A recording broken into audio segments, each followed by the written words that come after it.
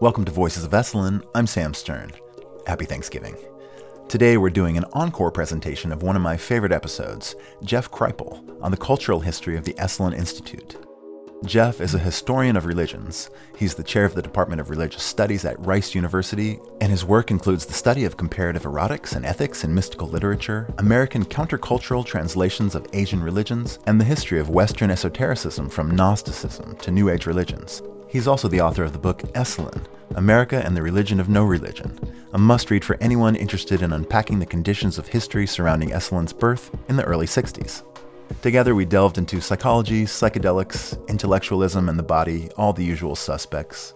And I would say that Kripal is uncommonly gifted at decoding and deconstructing the elements of this particular historical narrative, so you're bound to learn a lot. Before we get there, though, let me just mention what's coming up soon at Esalen. We have a couple of great workshops that still have space. First, The Embodied Life, Presencing and Revisioning. That's December 10th to 12th, 2021 with Russell Delman and Linda Evans-Delman. Connect present moment awareness with your intentions and dreams for the future to create a truthful and meaningful life. Experience embodied meditation, guided inquiry, and embodied movement practices like Feldenkrais, a set of neurologically based motor sequences that invite a deepening of body awareness. Again, that's December 10th to 12th, 2021. We also have Gestalt Practice and Principles, Cultivating Embodied Wholeness in Daily Life with Steve Harper. In his workshop, you'll explore the rich practices and principles of Gestalt, apply them to daily life, and begin to experience the simple yet profound potential for growth towards authentic wholeness. Gestalt exercises will be done in pairs, triads, and groups, allowing participants to grow their awareness and learn to improve relationship to self and others. That's December 13th to 17th, 2021. To sign up, go to esalen.org/workshops. And now, here's my conversation with the one and only Dr. Jeff Kripal. Would you say that, is it fair to say that you're one of the foremost scholars of Esalen history? Well, that's for other people to say. There's really only been 3 books that I know of written on Esalen now. And when I wrote that one, there was just one, Walt Anderson's Upstart Spring, which is a great book, actually. But it ends in about 1980. And so when I started my own book, it was about 2000, 2001. So, there was over 2 decades there. And, of course, I had a different approach than Walt did. So that's why I wrote the book for a number of reasons. But it's certainly one of 3 books on Esalen, I'll put it that way. Well, let's dive in a little bit about what was it that drew you to Esalen that made you want to write kind of a comprehensive intellectual and sociocultural history of it? Okay, well, that's a professional and a deeply personal question, but I'm happy to answer both of them. That's most things at Esalen are. So I was trained as a historian of religions, which most people would just translate as comparative religion. I was trained at the University of Chicago, and I was trained particularly to compare Asian religions and Western religions. Roman Catholicism and Hinduism happened to be my 2 areas of interest. I came out of a Catholic monastic context, actually. I wanted to be a monk. I was a seminarian at a Benedictine monastery, and I went to graduate school and became essentially a comparativist and ended up writing a dissertation on the great Hindu saint Ramakrishna, 19th century Hindu saint, who was extremely influential here in the 60s and 70s through a book called The Gospel of Sri Ramakrishna. And I learned Bengali, which is what the text is written in. I lived in Calcutta for a school year, and I wrote this dissertation, which became my first book, called Kali's Child. And essentially what Kali's Child did is it tracked the English translation of the Gospel of Sri Ramakrishna and showed how it had left a whole bunch of stuff out that was in the Bengali. And the stuff it left out, or the stuff it spun, was the tantric stuff, some of which was very sexual, very graphic. And so I wrote about all of that, and it came out in 1995. So that was my dissertation and first book, and it became a kind of instant hit, as it were, in academic circles, but it also attracted the almost immediate attention of the Hindu religious right, which had just come into power in India. They attempted to ban it essentially. There were two national ban movements against the book in India, one in 97 and one in 2000, 2001 when I was teaching at Harvard. Both of those ban movements technically failed, went all the way up to Parliament, where it was voted down, but they practically succeeded. They essentially turned me into a kind of Salman Rushdie figure, and I became this sort of demonic, evil Western colonialist. And really, if you read the book, it's actually very affectionate. I love Ramakrishna. It's a affectionate book, but they just didn't want anybody talking about sexuality and sainthood at all. And there was a strong homoerotic current through the materials I was working with. And I was working with those as scholars work with them, very descriptively, very appreciatively, no moral judgment whatsoever.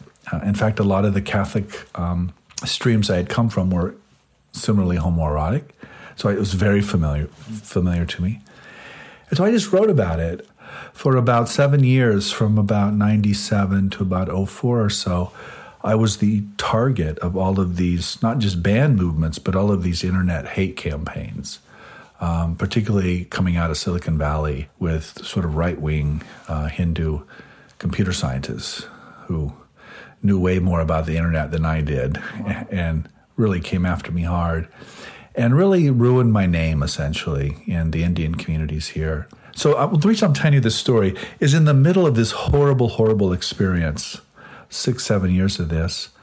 It was, to tell you how bad it got, when I moved to Harvard in 2000, they, of course, saw that and ramped up all the hate campaigns because I was at Harvard. And then when I moved to Rice in 2002, they attempted to block my hire and then block my tenure. So this was really serious stuff. It was really scary. It was really awful. And in the middle of that horrible experience of being the object of other people's hate campaigns, Mike read the book, Mike Murphy. He was in a San Rafael restaurant. It was the spring or early summer of 98. He just loved the book, like a lot of people. If you read the book, it's a good book. And he particularly loved it because it was about this tantric tradition that Sri Aurobindo also participated in. And so he recognized all of the tantric currents that I was writing about. Sri Aurobindo was a Bengali like Ramakrishna, but lived in a later period. He died toward the middle of the last century. Ramakrishna died in 1886, I believe, was when he died. So anyway, Mike finished the book in this restaurant and was so excited he called, he had a cell phone in the 98, and he called an operator and somehow found my name, and he forgot about the 3-hour time difference. So it was like close to midnight when the phone rang, and I didn't answer it. My wife answered it, and she, of course, didn't know who Michael Murphy was. I actually recognized his name. I knew who he was because of what I do. And he was very excited, but then he was very embarrassed because he realized that it was almost midnight. And we just had a very brief, simple conversation, but he then sent me all of his books and invited me out here in November of 98. I remember it well because it was just after the baths had collapsed. The original baths were destroyed, and the baths were then up on that cliff up near Rolfe. Well, you can see the old ones. That's where they were. And so it was November of 98, and I kept coming back. Mike kept inviting me back for CTR events. CTR had just been officially formed, and I realized at some point, and this is where it gets personal, that I could never go back to India, and that I really had to leave the study of Hinduism, which was extremely difficult. It took me years to get to that place because I had studied Indian languages for 15 years, and I was basically deciding to just walk away from all of that. And I realized that no one had written a book about Esalen or this zone for 20, 25 years, and that I could use all of my training as a scholar of Asian religions, and I could study and write about Esalen the way I had written about Ramakrishna. And I was pretty sure no one was going to persecute me. for wanting to write about the things I wanted to write about here. And so that's actually why I wrote the book. I actually wrote the book to survive intellectually and spiritually. It was not just another academic project. It was a way to redefine myself and stay alive intellectually and spiritually. Well, I'm assuming that there was something about the Esalen Institute as you experienced it that signified a kind of path of rebirth, or a path that there was something special about it. Well, I mean, yeah, that's an understatement. It's for those of us who either live here or are who come here a lot, it's easy to forget, that first visit and what an impact it can make on somebody, the land and the community, and just the power of the place as a kind of pilgrimage spot. But on top of all that sort of just being awed by all of that, there was an immediate kind of intellectual and spiritual hit for me, because I recognized instantly that there was this sort of tantric lineage, through Mike at least, into the place. And I recognized that was just part of the lineage. There was a lot more going on. But at least I had a way to sort of tap into one stream of this river that was flowing. And so it gave me a kind of existential connection to the place that I might not have otherwise had. I want to talk to you a little bit about, because you're a historian, what was going on culturally during the early 1960s and perhaps a little bit before that made it possible for a place like Esalen to be founded. I thought maybe we could start off by taking a look at what was going on in the field of psychology. Yeah, I mean, the kinds of streams that flowed into Esalen were not new. They had been flowing through American culture for a long time. Most historians would point back to mid-19th century Boston as kind of an effective origin point. So transcendentalism, Emerson, the focus on nature, the focus on Asian religion, Walt Whitman, these sorts of ecstatic, kind of natural, mystical currents that were extremely progressive and extremely provocative in the middle of the 19th century. Esalen sort of picks up on a lot of that, but adds the very important piece of modern psychology and modern science. This was a point in time in American culture where there was a kind of euphoric interest in psychology as a kind of science of the mind or the soul that was going to refigure everything. We could now figure out what religion has always been about, what art has always been about. It was a kind of master key. It all went back to the psyche, whatever that is or whatever that was. But it promised this. And there were still great sort of iconic figures in place, people like Freud and Carl Jung, and right on the horizon, Abe Maslow, who was trying to create a new psychology that was based on what he called self-actualization and peak experiences. Freud's psychology was dominant at this point. Psychoanalysis was dominant. But it had very much wedded itself to a kind of materialism, deep materialism, and a kind of sense that religion was childish and fantasy. And of course, there's a lot of evidence for that. But American psychoanalysis in the 1950s would have not been friendly at all to what was going this place at all. Jungian psychology is another matter. The Jungians would have been. They weren't particularly influential here, but that was sort of the wing that would have been. But it was really humanistic psychology and Maslow, and then Pearls, and then Gestalt, and then Groff, who sort of combines Freudian and Jungian currents that really take off here in the 60s and 70s. So it's a really complex. And I think the reason psychology was so exciting to people is it combined science and spirit, or at least that was the intuition. It wasn't just science. It was science trying to look at spirit or psyche or soul. Or if you want to be secular or reductive about it, mind or cognition. And there were very reductive models, like B.F. Skinner, for example. But those are not the people that became dominant here. Was it coincidence, or was it a plan that a leader like Fritz Perls and his Gestalt technique became kind of the overarching dominant model here at Esalen? I mean, a historian couldn't answer that. That's not a historical question. But it's a good question. Perls comes a little later, and Perls is not well received early on. He's a controversial figure. He's a difficult figure. He's at the end of his life, so he's suffering probably, and he's a bit grumpy.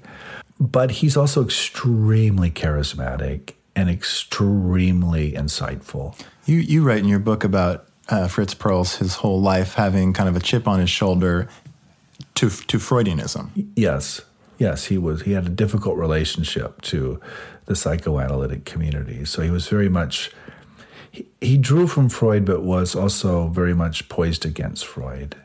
But I think the bottom line with Perls is he had an almost uncanny ability to read people very, very quickly. And he had a very dramatic technique, this hot seat in a group. So there was a kind of performance quality to this. This wasn't an analyst and an analysand in a private office on a couch that nobody else participated in. This was a stage performance in some sense. And so I think that's one of the many reasons it just was really effective here, because it was really a community that was doing the therapy, not just an individual and an expert, as it were. Yeah, I thought about that element a lot as I read your book. And it seems there's an element of drama. There's an element of wanting to take what had been in the dark, bring it out to light in some fashion that's almost acrobatic. I'm wondering if you could give some perspective on that, because that's not exactly the way that things are now. Yeah, I mean, so I was born in 1962. So when I speak about these things, I'm speaking as a historian, not as someone who was there. However, when I was in college or the seminary in the 1970s, they were very much doing all this encounter group stuff. So I experienced it. I know what it's like, and I know sort of what the history of it is. And essentially the history is this.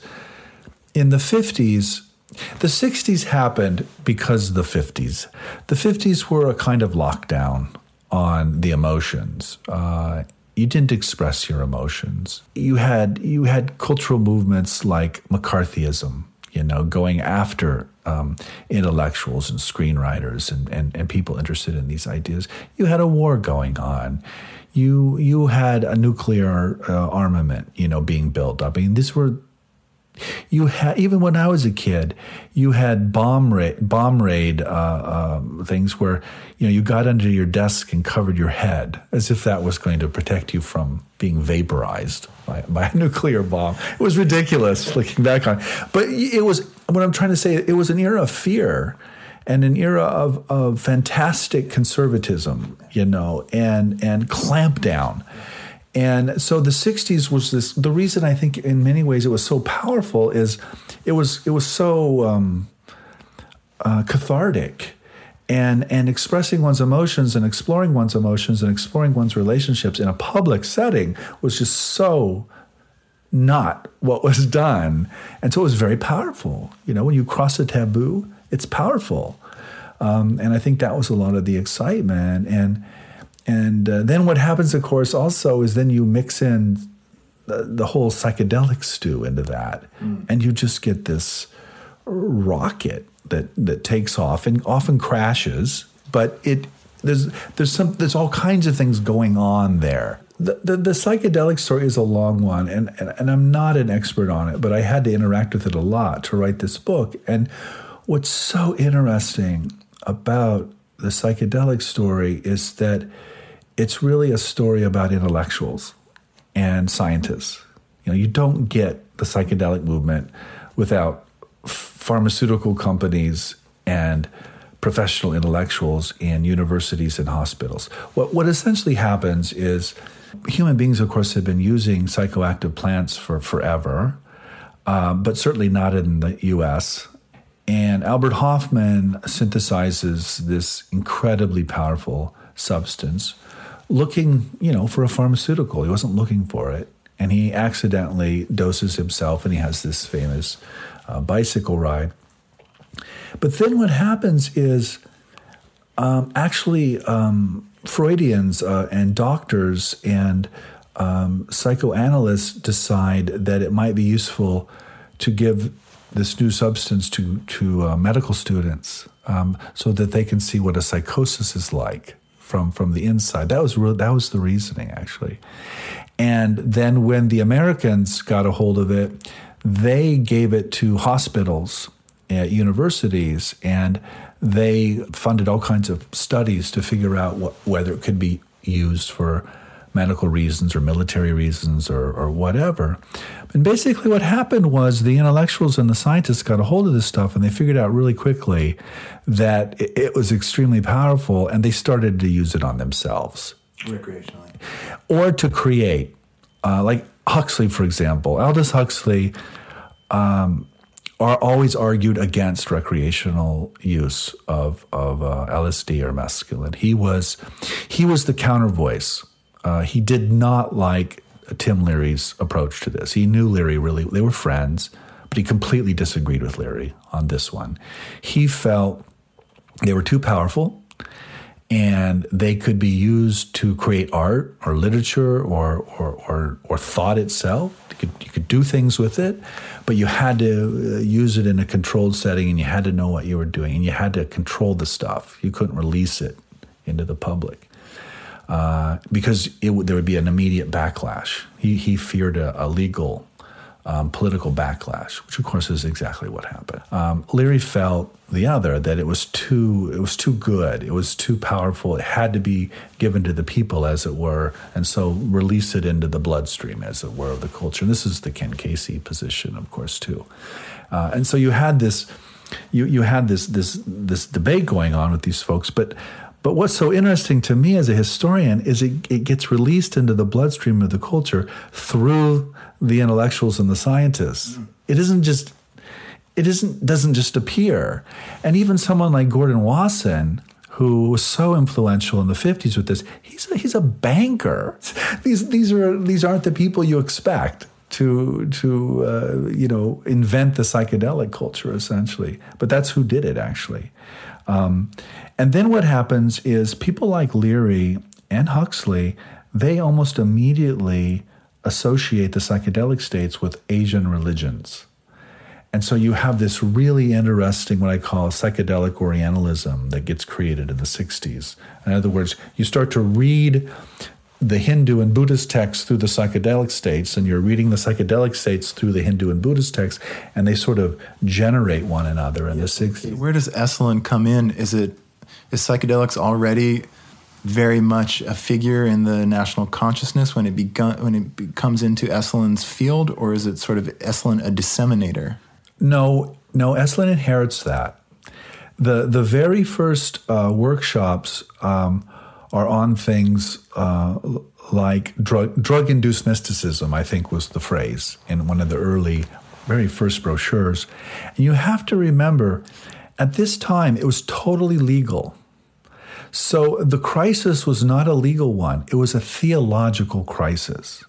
And by that I mean what was being debated at Esalen and in other places, like with Huxley and a British scholar named R.C. Zaehner, what they were really debating was, can you really experience God by ingesting a mushroom or much less a man-made chemical substance? That just seemed outrageous to the kind of traditional religious heritages that had been passed on. But it looked like you could, and you may well can. So it created this sort of theological crisis, and that's what they were debating in the early 60s. They were not debating, is it legal or not, or what should we, they were debating, is this God?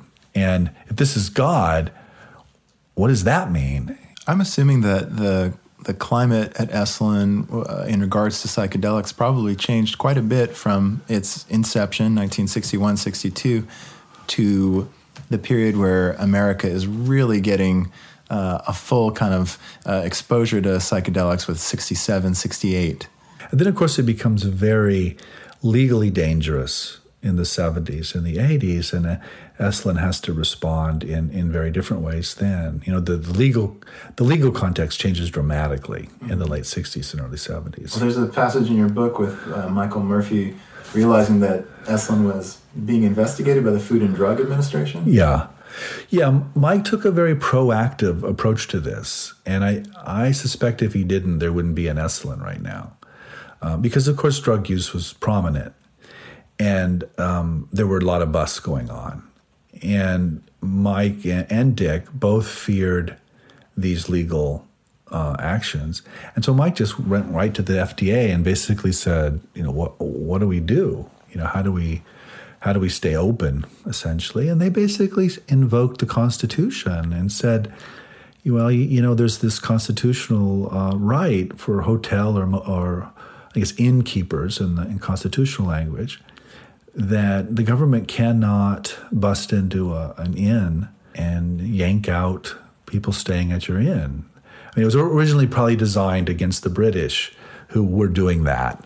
And so when the framers of the Constitution wrote the Constitution, they wanted to protect innkeepers against this kind of basically invasion. And the basic law is an innkeeper is not responsible for what goes on in the rooms of the inn. He or she is responsible for what goes on in public spaces of the inn. And so that became the distinction. You don't break into people's rooms. You don't tell people what to do or what not to do in their rooms, but you don't allow public programs that use these substances, and you don't host public events that such substances are encouraged or used openly, because then you're wide open to legal action. So that was the distinction, and it seemed to work.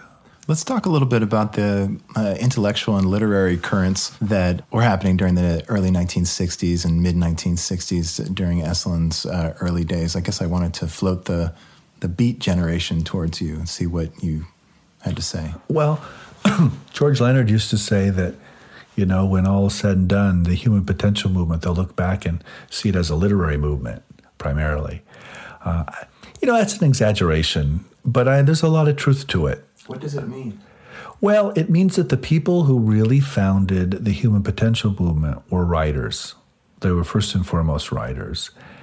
And even the therapists and the early body workers, they all wrote, and these are how these ideas were disseminated. There's no internet, right? People read books. They actually read books, and this is how you got your ideas out there. The folks who really shaped the ideas that become the human potential movement are people like, the Beat Poets were, of course, a collection of poets that had turned primarily to Buddhism for inspiration. And they had, there were many of them, and they were all very different, but they had sort of taken on Alan Watts as their kind of resident guru. And Watts was a fascinating, brilliant speaker and writer, and had a genius for expressing Buddhist and Taoist ideas in a kind of English humor and elegance that was extremely convincing and very attractive to these people. And so you get this fusion of American poets and Buddhism through that. And some of these Beat poets, people like Ginsberg, for example, had profound mystical experiences reading poetry and then converted to Buddhism. They were also proposing or propounding basic Hindu practices, but they were also getting into huge legal trouble because the pornography or the laws around how you could express sexuality in literature hadn't been fought out yet. And so someone like Henry Miller down the road here, he used to joke if you wanted to buy his books, you had to go to where the shipments come in because they'd all been confiscated and they were all in these warehouses. So he was just banned all over the place. And Ginsberg was like that. Howl was his great poem. And censorship campaigns against it were extreme. But those battles were fought, and won. And so that's another thing that produces the 60s is you can now express yourself in a way around sexuality that you actually would have been jailed before that. And we don't realize that, with the internet and everything, we're kind of spoiled here. But I mean, you could be jailed. There were postal laws. If you sent literature through the mail on things like birth control or something, you could be jailed for that because you were distributing pornographic materials.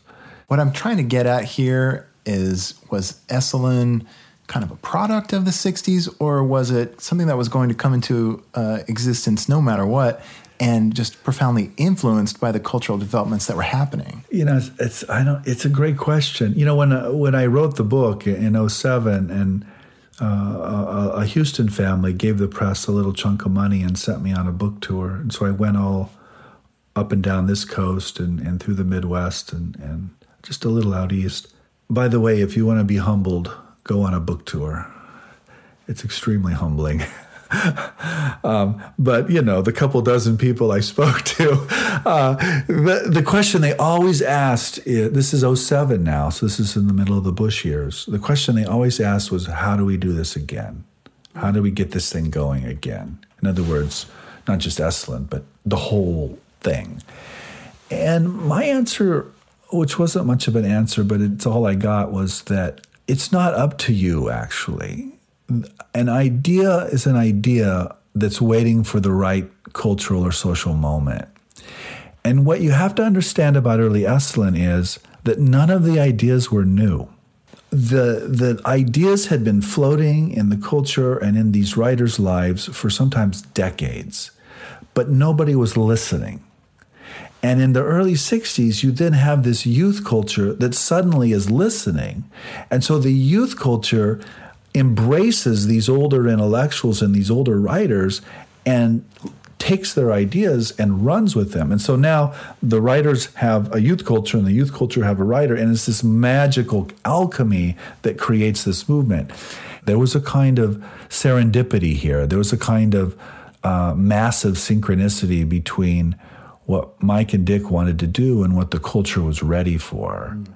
And I think that's why you get that. So to answer your question, Esalen certainly did not produce the counterculture by any stretch of the imagination, but it happened to get going right as that was happening. Counterculture is a little later, 64, somewhere in there. And then they become synergistic, but one didn't produce the other. When you say the counterculture is a little bit later, are you talking about the civil rights and anti-war? Yeah, 62, things aren't really revving up. It's later. Martin Luther King and the Kennedy assassination. Of course, Vietnam War is a huge issue here. That comes later. And a lot of the psychedelic and the music culture, that explodes as well a little later. So you're just getting going as an institution, and then this cultural thing explodes. We're just down the road, actually, right? In the Bay Area and Monterey. So it's not only well timed, it's well placed. Was there a sense that Esalen was somewhat isolationist? I mean, it is here in Big Sur. San Francisco is just down the road, but it's a long, windy, treacherous road. Because I've never really heard about how the anti-war movement landed here at Esalen. The anti-war movement, in my historical reading, is much more located in Berkeley. The interests here were much more sort of east-west, sort of philosophical, body work. Early on, it wasn't political activism like you're talking about. Personal activism. Yes, it was. Later, the political activism comes in particularly the Russian-American projects that started in the 70s. But again, that's a little later. Let me say one more thing there, Sam. Mike talks a lot about the outlaw country. And when the place was started, like sheriffs would barely come up here or down here, whatever metaphor you want to use. And I think that isolation served it well. You come to the outlaw country, so to speak, to do things that are not maybe illegal, but are outside the cultural norms. It gives you a space to transcend your own culture, as it were, which these things would be hard to do in, say, Kansas in 1962. John Hyder, a longtime resident, wrote actually a wonderful novel called, I think it was Living in Paradox, that's what it's called, never published. But basically what John did is that he imagined what Esalen would be like if it was founded in Kansas. And he's a very funny man. And of course it wouldn't work. So... It's funny that you bring up John Hyder, because I had a quote here that I was going to bring up. In September 1967, Esalen seemed a paradise of permission, opportunity, beauty, and truth. By February 1971, both I and the Institute seemed older and weary, jaded by too many miracles too quickly digested. It had been going 9 years then, and like a lot of utopian or charismatic communities, you expect utopia, and then when it doesn't happen, then you got to kind of regroup, as it were. By 71, there were serious holes and crises in the hippie movement. I mean, the Manson murders are often pointed to as the sort of the end of the counterculture. I think that's, again, an exaggeration, but there's something to that. It was deeply symbolic. Well, let's back up just a second. It took us to 71 before getting to the... What happens when Esalen finally is... kind of taken out of its isolationist beauty, and people start writing about it? Well, it depends on who writes what, of course. I mean, there were hundreds, if not thousands, of media pieces on Esalen, and there were a few very, very good ones. But it really becomes famous. I mean, it becomes maybe not like Haight-Ashbury or Berkeley, but it becomes one of the nodes of this counterculture, and it's where you want to go if you're your age, as opposed to my age at the moment. So George Harrison lands here with Maharishi Mahesh Yogi on the front lawn in a helicopter. I mean, you don't. So it's got cultural cachet at that point. There's an interesting description in your book. I believe it's in your book and not the Upstart Spring, which describes Hollywood actresses and actors coming here, and Natalie Wood taking part in some sort of encounter group. I think that story, it's been a while since I read that, but I think that was actually a party in Hollywood that Esalen figures were invited to. Okay. And I think Fritz Perls was the show there, spanking Natalie Wood on some Gestalt session. I know George Leonard was there, and I think Mike was there too, but yeah, I think that's the Hollywood party. Okay. There's another passage in your book which describes Fritz Perls smacking Carlos Castaneda? Right. What was the occasion? Well, okay, so Perls he referred to Mike's interest in mysticism as the mud of occultism, which is actually how Freud, he got it from Freud. That's what he said. He got that from Freud, who was talking about Jung. But anyway, Perls was extremely skeptical of all of these ideas about the mystical and the occult and the metaphysical. And there was all the things Mike was interested in. And when he heard Carlos Castaneda, who was just an anthropology, he was another academic, by the way. He was an anthropology student. And this was before he had published the book. And that was 1968 or so when the first Carlos Castaneda book came out. And this was much before that. And he was telling these stories about meeting this shaman. And Perls didn't believe any of it, He just thought he was lying. And so he slapped him. That's a typical Fritz Perls story. Those currents have been very strong here, the mystical currents. But there have often been a lot of counter voices to that and a kind of insistence on just the material world or just the body or opening up or down into the body but refusing or resisting anything outside it. Now that you speak of the body, how radical was it for Esalen to be a center of somatic exploration, including the notorious baths or massage therapy with nude practitioners? If you didn't express your emotions in the 50s, you sure in the hell didn't get naked and sit in hot water with other people, right? And you certainly didn't let anybody touch you to whom you were not married. That's radical stuff. And the ideas that were floating around here, still float around here, do more than float.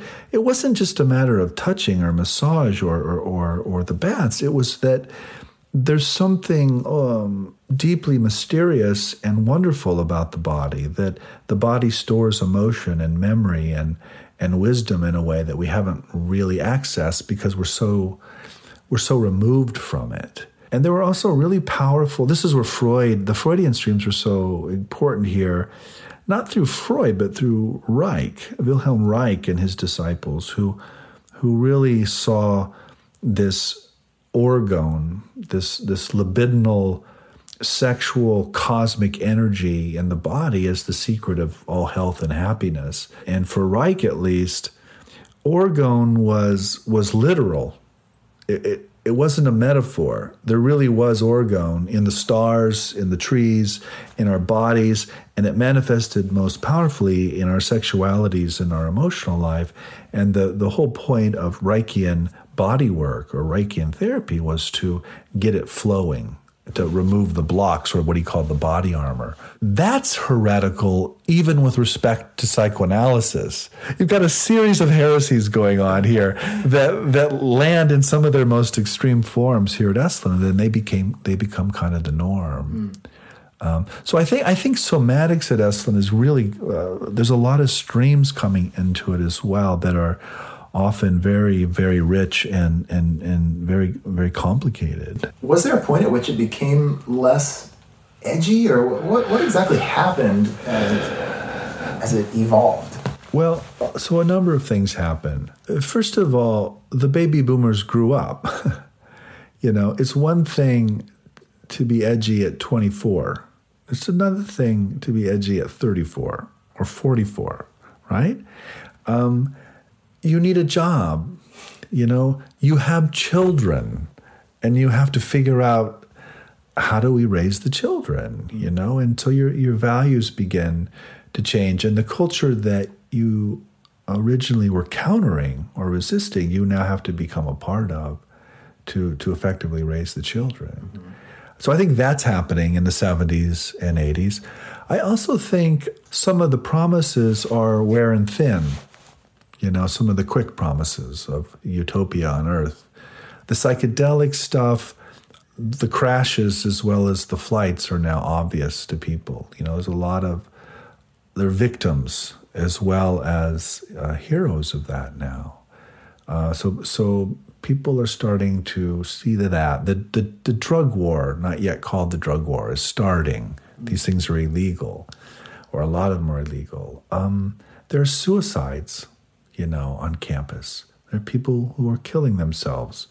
Not a lot, but just enough that it's disturbing.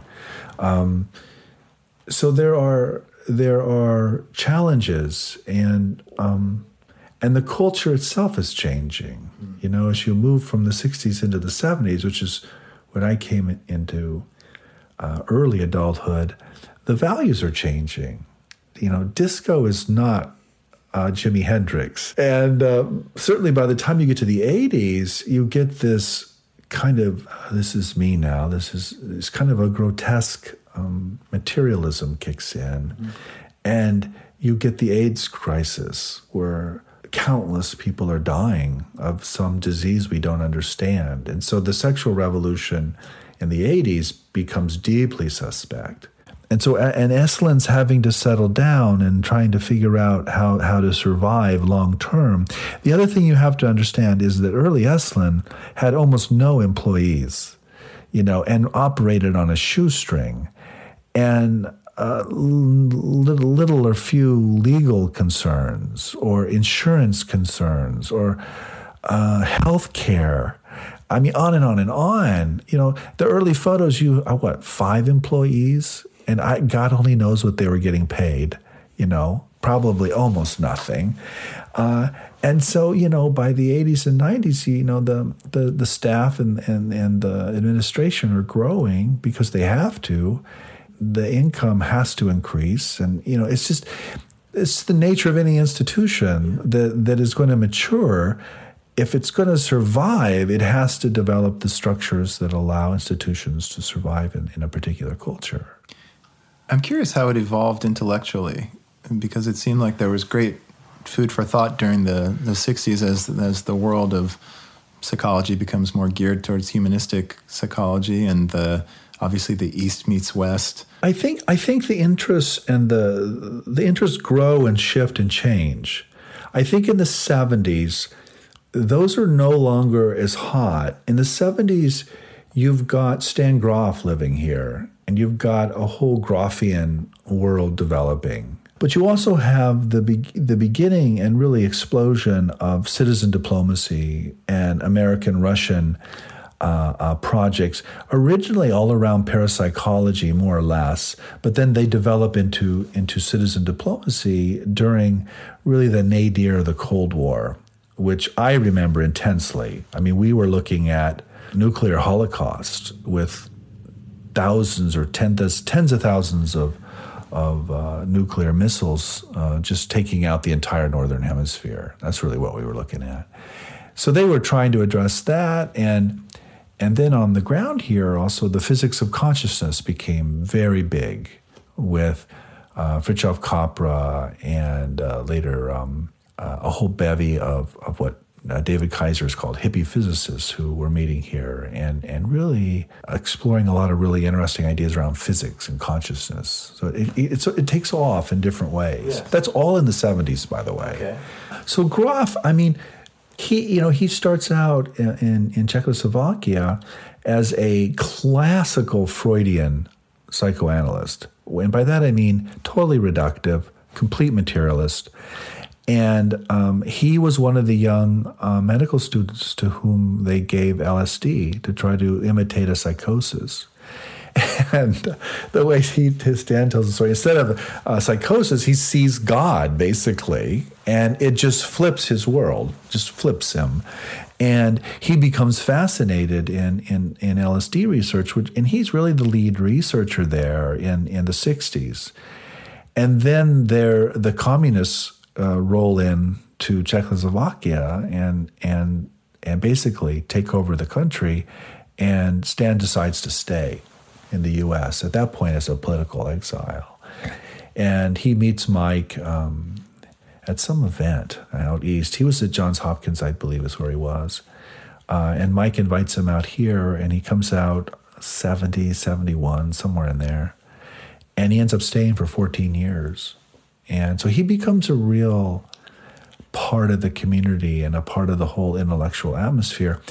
And, you know, he's interested in, of course, LSD and psychedelics, but they're now illegal. And so he has to develop some other way of getting people into altered states. And he develops this holotropic breath work, you know, as essentially as a response to the legal situation, I think. But it ends up working as well, and he takes off and does that, still doing that, you know, to this day. We do that. I mean, my best friends in Houston are part of that holotropic breathwork community.